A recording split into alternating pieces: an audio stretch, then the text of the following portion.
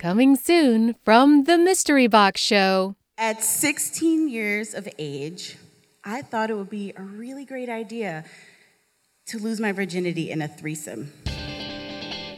So one day I was accidentally in a sex shop.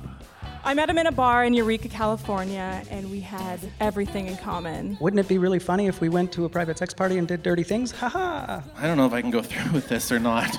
Each of us put on a strap-on harness. You know, I had never done anything like this before. And she comes out wearing nothing but a bustier and an erection the size of which I feel like I have to have alternate units of measurement to describe. She asked me, had I heard of orgasmic meditation? Once you get your hand inside somebody, you can feel their soul. I learned that you could talk during sex.